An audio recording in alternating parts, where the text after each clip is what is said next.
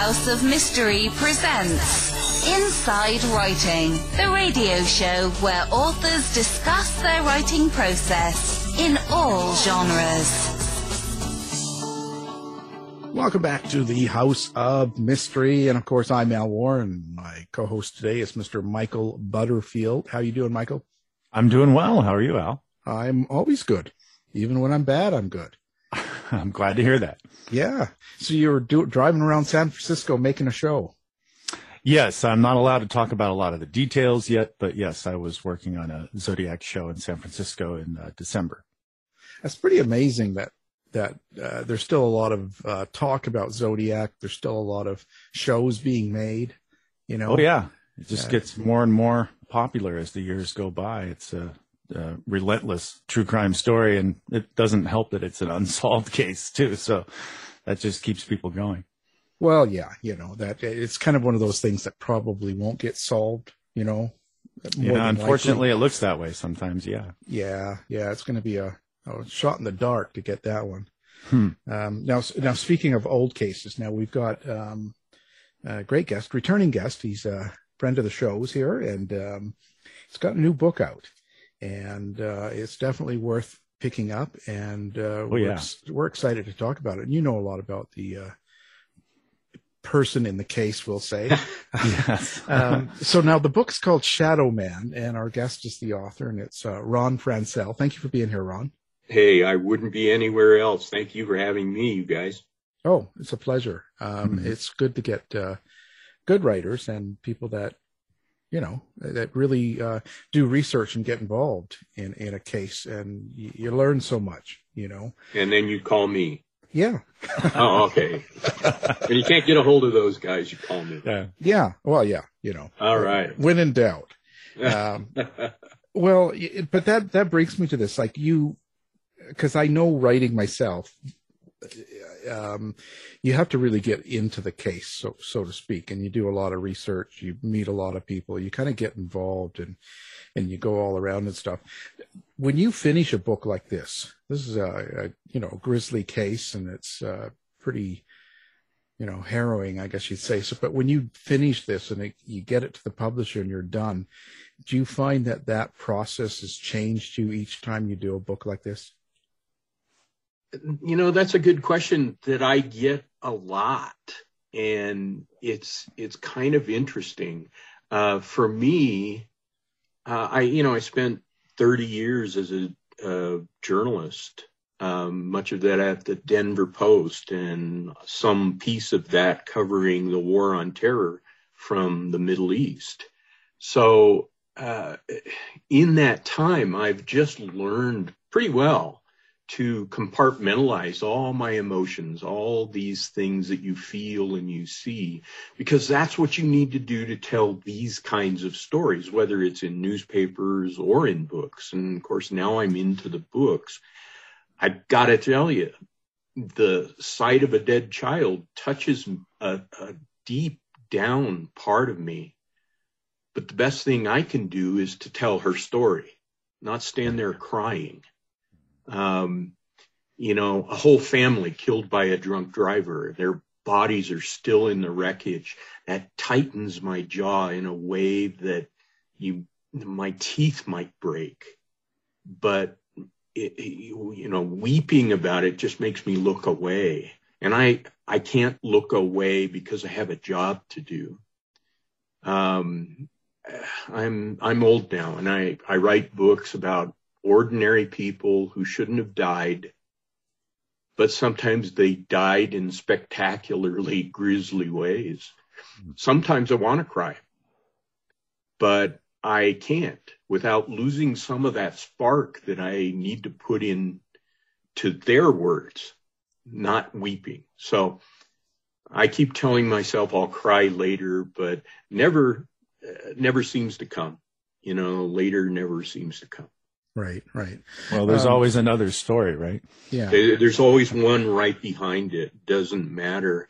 And when you talk about, you finish a book, you kind of never finish it. You might put the end on your manuscript, but then you send it to an editor who has comments and proofreaders who have comments, and then ultimately reviewers and interviewers, and then it comes out and you're dealing with that. By that time, you're really into another one. So it's there is no later on these things. And as I look back on my career of writing about difficult stories like that, consequential stories about life and death, I can't recall but one time that I was moved to tears. And I think that's just an effect of that compartmentalization. It happens to journalists as much as it happens to cops, to medical examiners, to those people who are on the front line of that awfulness. You know, we interview a lot of fiction writers on the show as well, and they write stories similar to this, but in a fictional setting. So it's all created. And quite often I always ask them how they create that character and how they develop them and get a relationship. Like, what is it? And they describe it a lot of times as either seeing or hearing the characters, and they talk to them and they create this story. Now, it's not that way for nonfiction. It's not that way for true crime. But how do you hear the people in your story? How does that work for you? Well, first of all, if any writer starts hearing those voices, that's called schizophrenia. I don't buy the conversations with fictional people. I know what they're saying, though, is that they're thinking in the stead of somebody that they've created. In my case, I talk to as many of these people as I can. Now, obviously, in this particular case, I have a lot of people who were victims who are gone. I have players at the time who are now gone. I just try to do as much research as I possibly can. I want to tell a compelling story.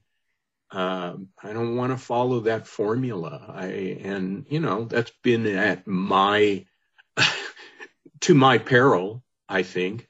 But that's what I want to do. I'm spending 2 to 3 years with a story.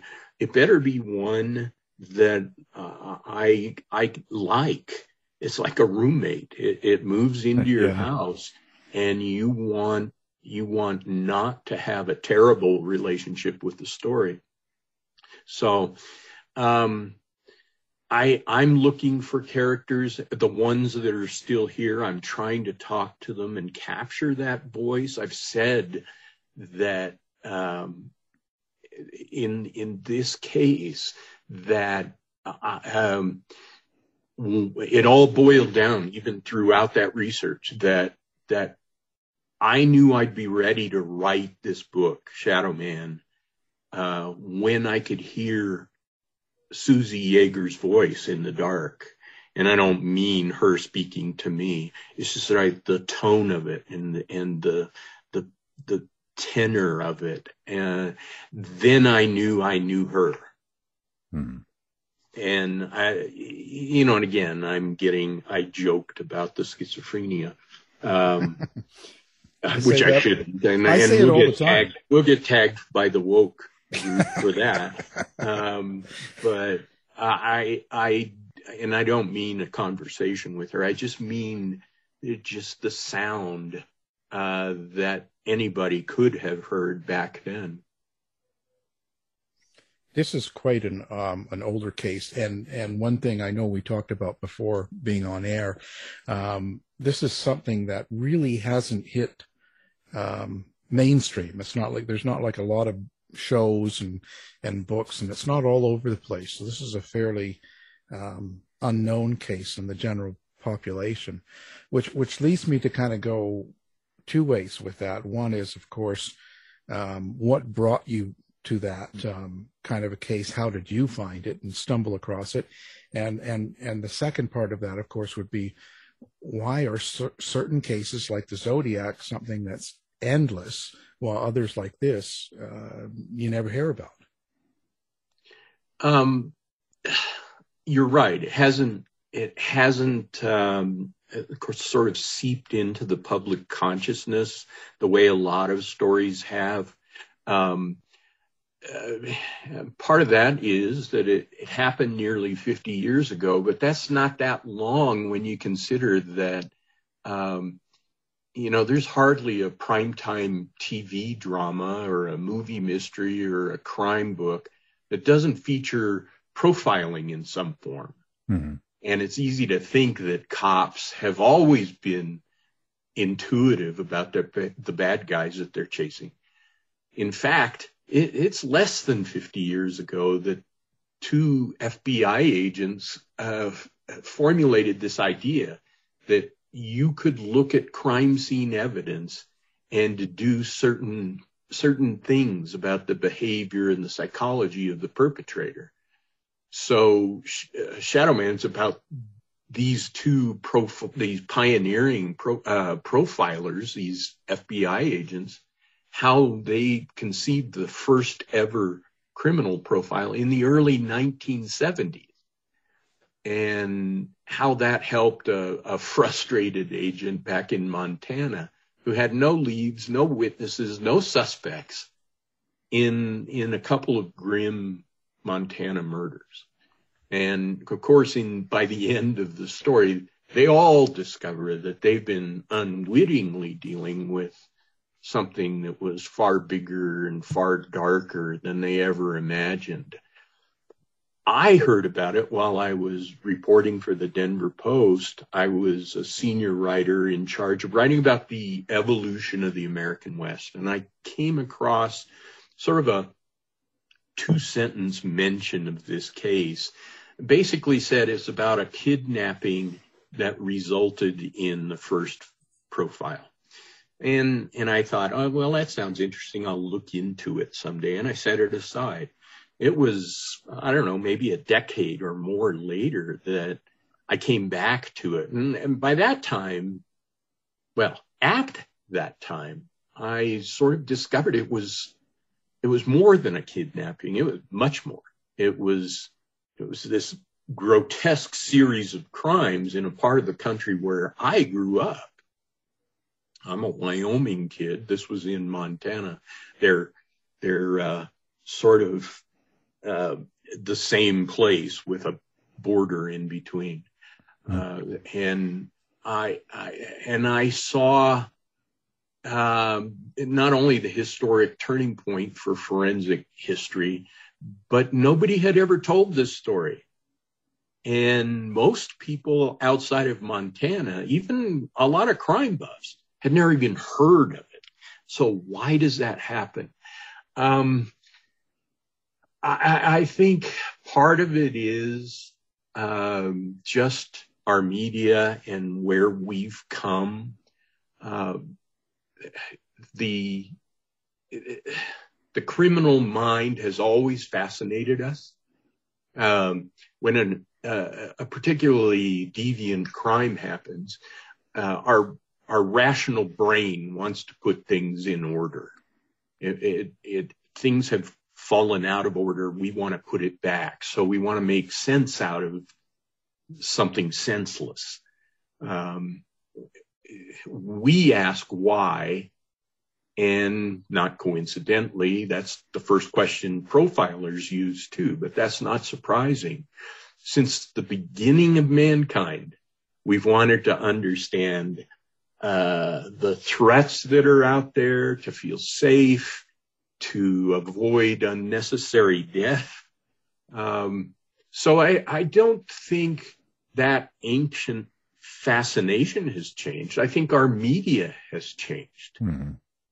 And consequently, then, is a long way to coming back to your question.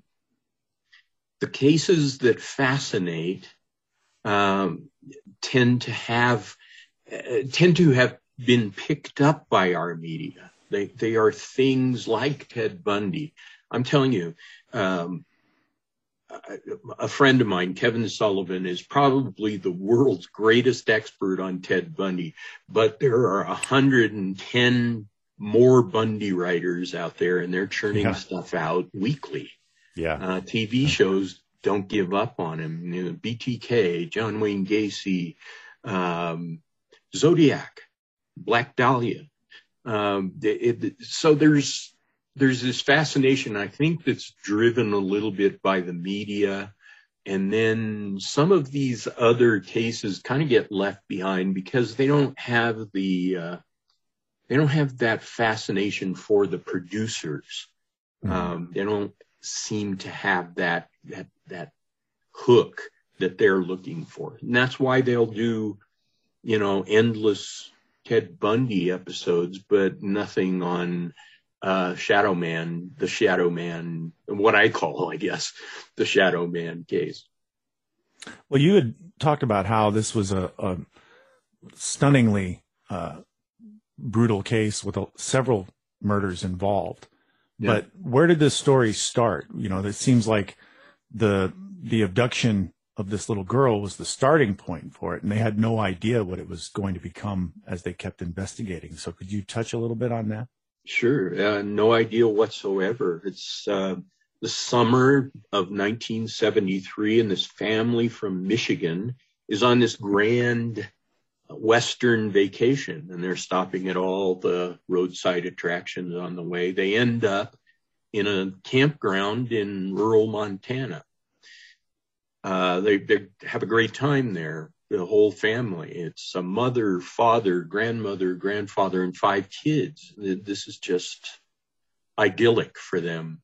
The night before they're to leave, 4 of the 5 kids cram themselves into a tent. They want to sleep outdoors. They snuggle up in their sleeping bags as closely as you can imagine.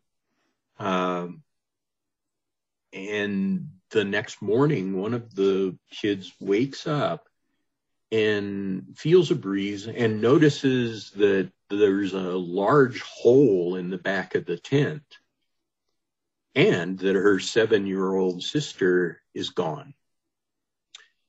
You know, she's confused, you know, how there's a rip in the tent, but she gets up and looks for her little sister, thinking she's gone outside for a walk or to go to the bathroom or something. But she's not there. And the big sister raises an alarm, and the whole family, everybody else in the campground is aroused, and everybody's looking for this little girl, but she is not around. So the sheriff is called. The sheriff's deputies get out there. They have a gut instinct that this isn't a little girl wandering off. They call the FBI. The FBI has to get involved under federal law in cases like this. Goes back to the Lindbergh kidnapping. At that point, the largest search, the largest manhunt in Montana history is mounted. 1,000 people, mostly volunteers, are out literally beating the bushes looking for this little girl, and they find nothing. So as the week unfolds, as the next month unfolds, and the month after that, and finally months and months, this FBI agent who's leading the investigation, a guy named Pete Dunbar, is growing ever more frustrated because he's got nothing. No good leads. As I said, no good leads, no witnesses, certainly no evidence. The only evidence they have is that whoever took little Susie Yeager had cut a large hole in the back of the tent, pulled her out of the tent, and then disappeared to a parking lot maybe 100 yards away, and then left. They saw a trail, a sort of vague trail of footprints going off through the dew in the grass toward that parking lot. That was their only real clue. And excuse me for interrupting. Yeah, wasn't there a report that someone had seen a truck in that area? There were reports that earlier somebody had seen a truck, but there were reports galore. I mean, as the days went on, they were getting hundreds of reports. And part of it is that the little towns nearby, like little towns are known to do, believe that everybody knows everybody. And so if you had a deviant person like that everybody would know. So by extension, it must be an outsider. Yeah. And you got to put yourself in the time. The Manson trials have ended, within the last couple of years before this. Watergate is going on. The Vietnam War has roiled the culture for years. The counterculture has not only, peace and love hippies, but it has a darker side with the Black Panthers and the Weather Underground. To the rural Montanan, probably to rural people throughout the West and many other places, the world seemed to be falling apart. And their world seemed sane right there in their little spaces. But the rest of the world was falling apart. So again, that must mean that somebody from that world, that crumbling world out there, must have done this. And so a lot of tips were coming in about Volkswagen buses with long-haired kids in them, and maybe there was a child in there, and somebody having seen a truck in a rural Montana campground wasn't a particularly notable kind of observation. I mean, you want to say, and what? And what's the next thing? But that was it. Somebody had seen a truck. And to be fair, somebody had also seen a couple of different cars with kids in them, and, a Volkswagen bus and all kinds of, they had many reports. So, there was nothing. The FBI felt that, they obviously wanted to have more, but they didn't. And that was a frustration for Dunbar, his partner, and local law enforcement. Well, and it's one of those stories where, you think about what this individual did, cutting a hole in a tent in the middle of the night and just taking a child. It's very brazen behavior. So for these investigators, most of what they had to work on was just behavioral analysis. So you want to talk a little bit about how that started? Well, you're right. They had only their gut instincts to go on. Many of them, I would wager none of them had ever worked a case like this. It's not typical even today.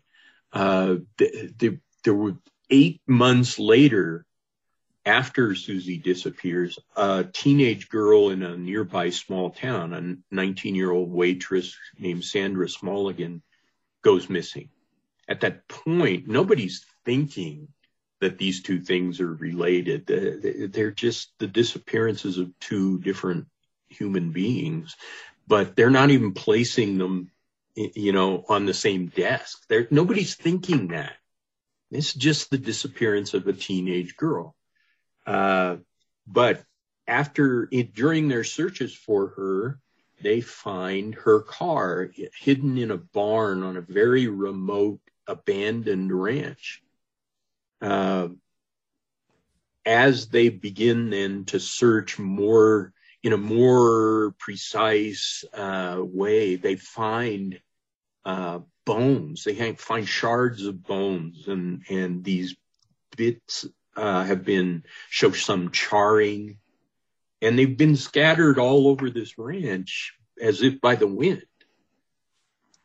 So they collect what they can and they send it off to the Smithsonian, which gets back and says, indeed, if these bones belong to a young female in the teens or early 20s, given the proximity to the car, they believed that they had the remains of Sandra Smulligan. But the Smithsonian also told them that among those shards and pieces of bone are other pieces of bone that belong to a much younger female, under 10 years old. At that moment, they put the two together, that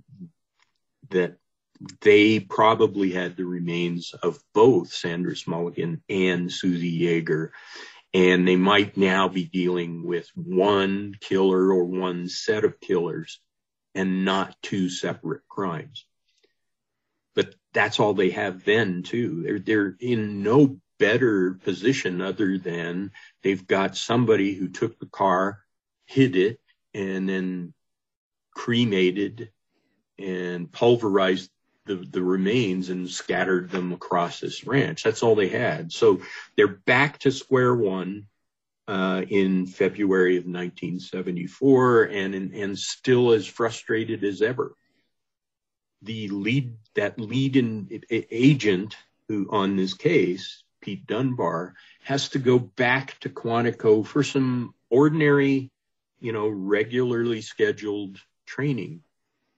And while he's back there, he happens to attend a workshop in Quantico put on by these two fellow agents. One, a guy named Pat Mullaney, was trained in psychology. The other, named Howard Teeton, was known as one of the FBI's premier crime scene investigators.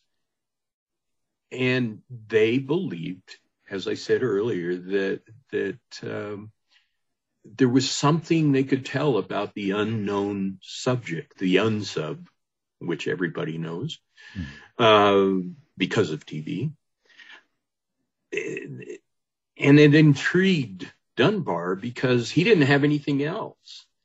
He didn't even have much evidence. So he followed these guys after the workshop down to their basement offices and presented his case. Ultimately, they decided that maybe this was they had never put together a profile. It was the whole idea was considered by none other than J. Edgar Hoover himself to be hokum, the pure black magic, and he didn't like it. So these guys sort of stayed under the radar, talked amongst themselves. But then Hoover died and more progressive leadership came in, and they were given a longer leash, and that's when they started doing these workshops. So when Dunbar comes to them in their basement, they think this might be a good case to start to do their first profile, and it ultimately happened. But the fact is, they thought it was a kind of low risk case, right? It was one where it was a good test. It wasn't a mass murder. It wasn't somebody like Juan Corona or Dean Coral, where you have dozens of dead. They just had a couple of presumed murders in rural Montana without a suspect. And so they thought that it was an easy beginning, or at least a low risk beginning. So there were things that came out in their profile that were just as you say. And I think that they had no roadmap. They had no There were no rules. There was no database. They were pretty much just using experience and logic, and to be fair, a little guesswork. Well, and that brings us to an interesting point to touch on part of what they had thought, which, and you've talked about this, that they thought that this was what you might call an intimate crime, and that therefore this individual might take it on in such a way that it would be something he might want to celebrate on the anniversary of the crime. And how did that lead to the next part of the story? Well, that was one of the elements of their profile, that the suspect, or not the suspect, the perpetrator, they believed would have internalized this in a certain way. And that was based on their beliefs about psychopaths like this. And they were making some assumptions there, but that assumption was in play, that they were dealing with a psychopath. And they believed that the psychopath would internalize this. He would make it more intimate. It would be part of him. It would almost be part of him, like a family. And so you're right. They predicted that he would mark some anniversary the way you and I mark birthdays or wedding anniversaries, that kind of thing. So they alerted Dunbar, they alerted his team that this might happen. And indeed, on the 1-year anniversary of the crime, the phone rings in the parents, in Susie Yeager's parents' house in Michigan, and things start to unfold. It turns out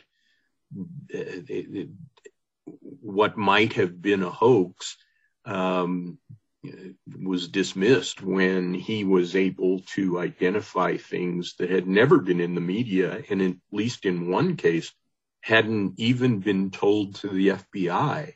It was like when he said it, the mother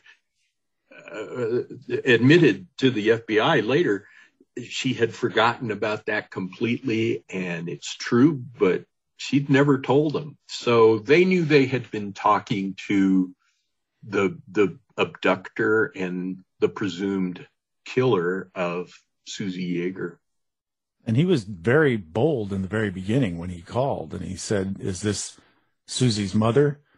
And Marietta Yeager said yes, and he said, "Well, I'm the one that took her from you a year ago to the minute," right? It was something like that. Yeah. His cojones in this case are enormous. The risk that he took was unbelievable, but it was part of the thrill for him. And that played a role in the profile as well. But imagine what it takes to skulk in the dead of night to a tent, cut a half-moon shaped hole in it, reach in, drag out a child with 3 brothers and sisters around her who don't wake up, to find your way in the dark through a park full of trees and full of other campers to a vehicle and get away. Think about what it takes to call the family and to taunt the mother the way he did. He was a sadist, but he loved the thrill. He was a moth drawn to the flame.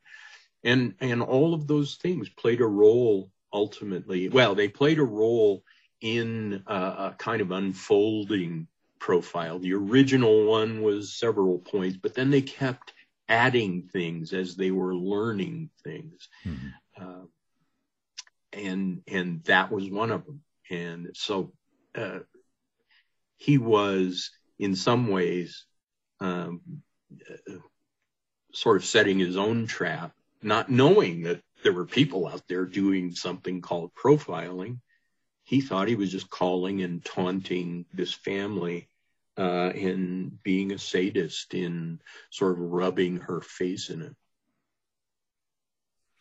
Do you think it was that thrill or about the crime itself that allowed him to be so brave? Like, what would make someone like that think they could cut a hole in the tent and steal a kid without anybody else noticing? Like, that in itself, in an idea, if you think about that, sounds crazy. You'd think he would try something a little bit less risky, I guess. Yeah, safer.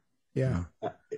That was part of his mentality, and not unusual in some sadists' mentality, that the risk is a thrill. The risk itself is part of the thrill. Forget the killing or the abduction or just the risk itself.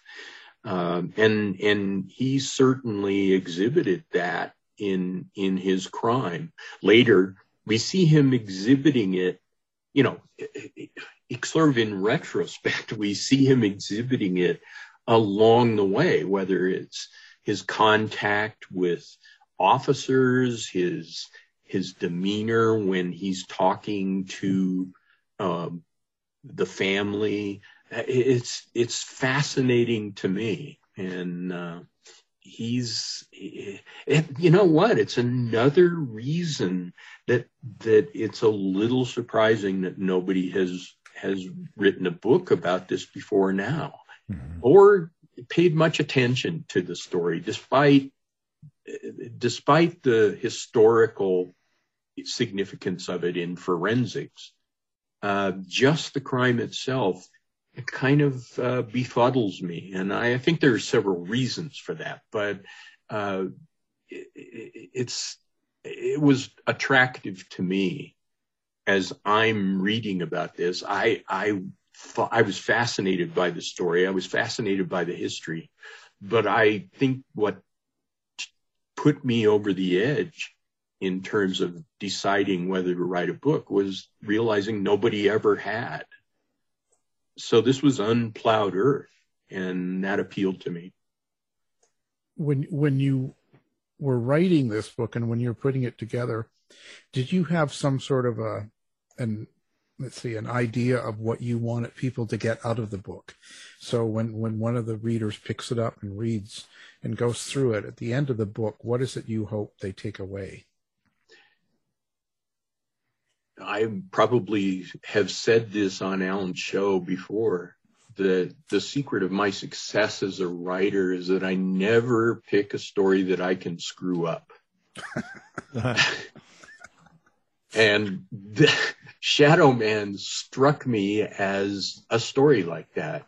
To me, its power was in universal stuff like a mother's anguish and the persistence and the doggedness of the investigators, and our fear of the dark.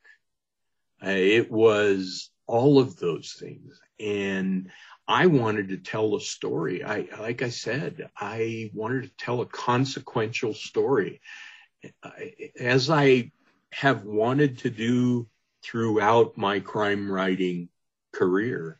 I've wanted to tell a consequential story. I didn't want to pick up, a tabloid and read about a husband who killed his wife and then hid her body in a barrel or something. Yeah. I wanted there to be something more than that. I don't know if there's a message I want people to come away with, but I want them to come away with a different view of law enforcement and what it does and how it moves its own sciences forward. But I also want them to read about this particular case, because I think it's half a bubble different from a lot of cases we see. Just like we were talking earlier, I'm bored with Ted Bundy, and in fact, I'm really not fascinated by serial killers, except as the catalysts for bigger human stories and setting them in motion. I'm far more interested in the Marietta Yeagers who get splashed by this horror and who have to deal with it. And I think in any of these cases, the greater the evil, then the greater the hero. And those are the stories I want to tell. If nothing else, people could come away with the idea that they do survive this awfulness and there's something they can do with it. Well, you were talking about the way that profiling was first developing at this time, and how some people viewed it as, voodoo or nonsense. Yeah. And you talked a little bit about how when they first started to apply the profile in this case, and of course, as the case started to grow, there was some resistance and some disagreement about things. Some people thought that this particular individual who had propped up as a suspect might be the guy. Others thought that he wasn't. If I remember correctly, he had taken a lie detector and truth serum and denied any involvement in the crime. And some people seemed satisfied by that. Could you talk a little bit about how that battle sort of started and how it went? Yeah, and it was really months after the profile before things really started to take shape.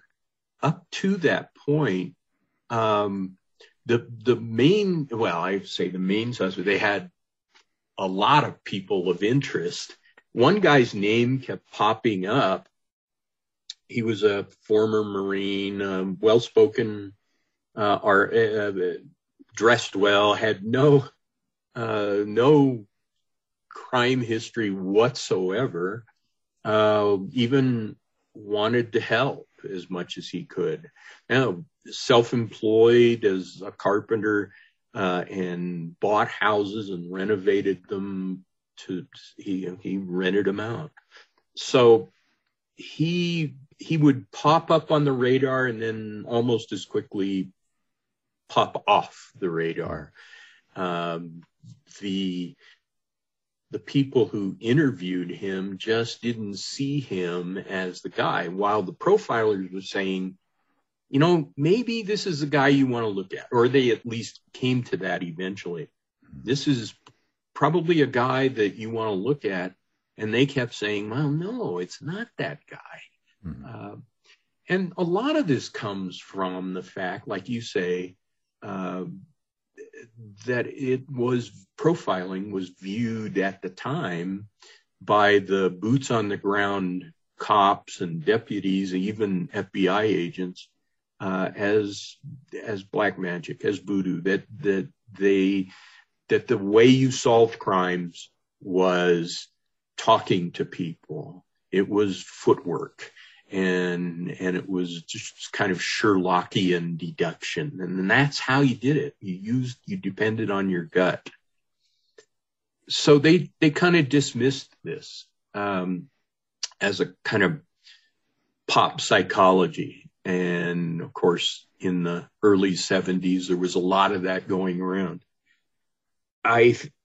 So that was one of the conflicts that was going on.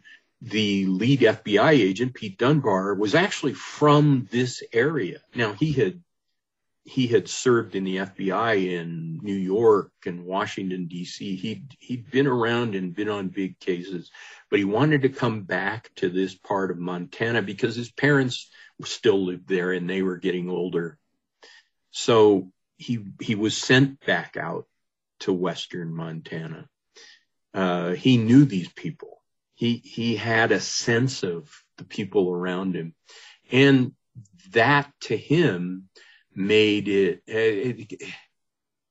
elevated his view of how this should go, because he knew more.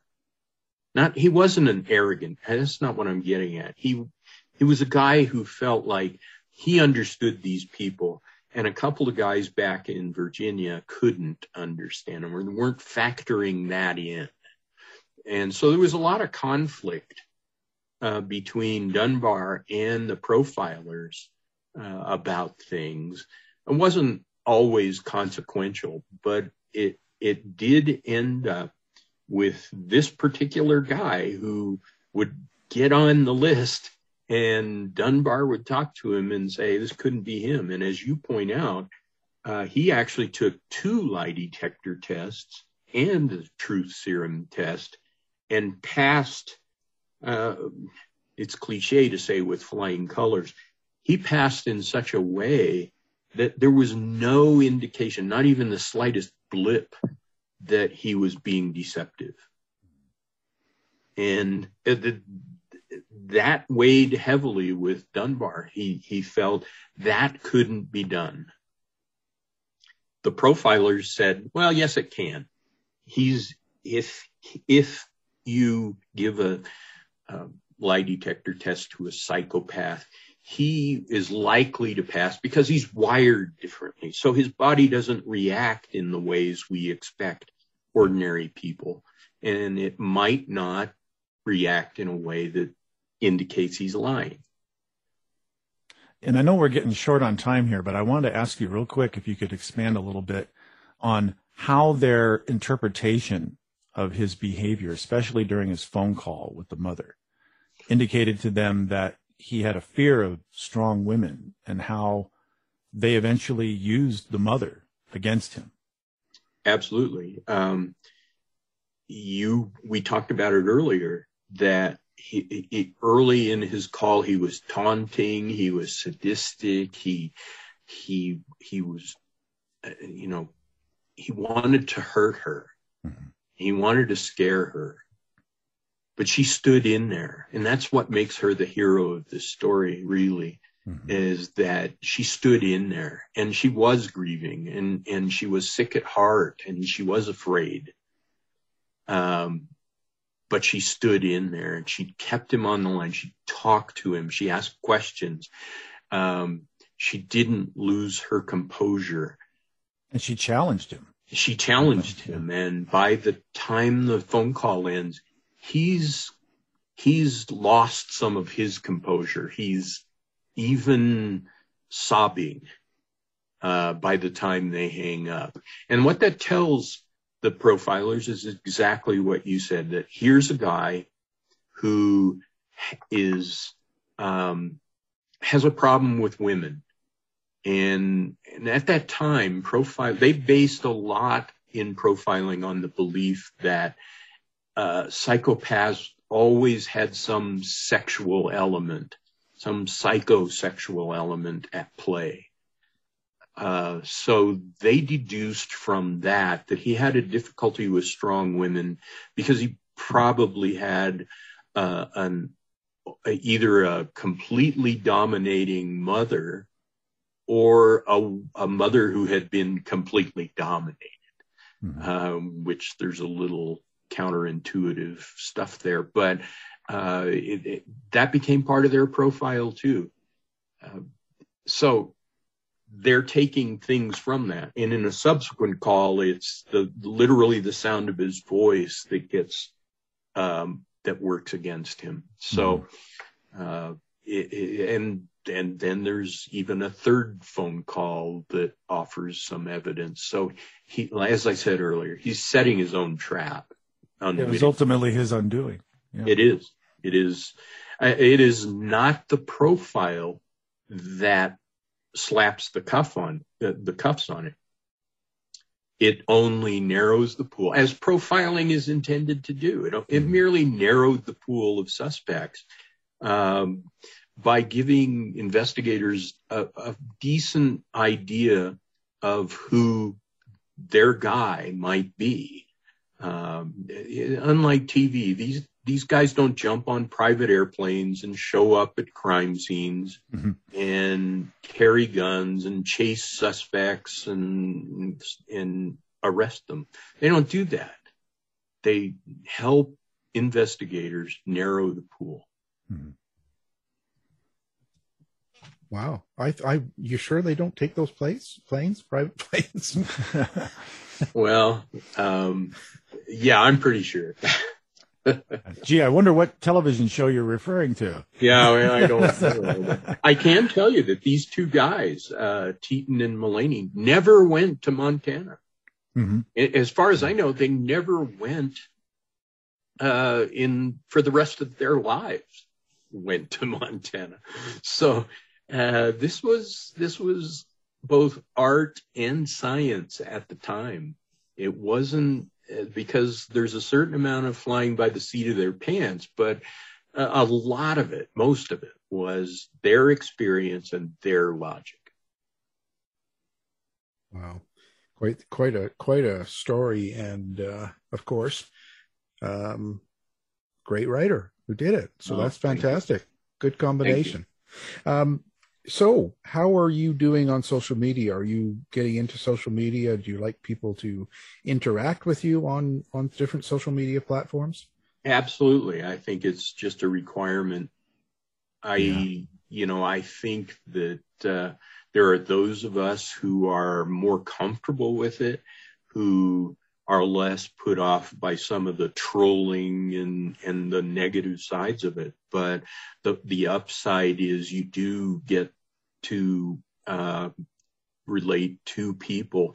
It's, Al will tell you that we have to deal with agents and editors and publicists and booksellers and all these people just so we can get close to readers and talk about our stories and listen to them talk about our stories. That's why we're doing this. We're doing this for them. So social media gives you a 24/7 pipeline to the heart of a reader, and them the same pipeline to your mind. I like that. And what is your website so people can get a hold of you? It's www.ronfranscell.com. Last name spelled Franscell. Now, of course, we'll have that on the website so people can find it with one click. So with one click. One click. How was writing this over the COVID stretch for you? Actually, I didn't. I wrote it before COVID, but then it enters the publishing pipeline, which was affected by COVID. And so this one took a little longer to come out than it should have because of that. And things were messed up there. What I did do during COVID, because I couldn't go to these places, I couldn't talk to the people, I couldn't travel significantly, motels were closed, archives, libraries, courthouses, all closed, couldn't go. So I stayed home and I put all my forensic knowledge of, all these 17 books together and wrote a mystery. So a fiction.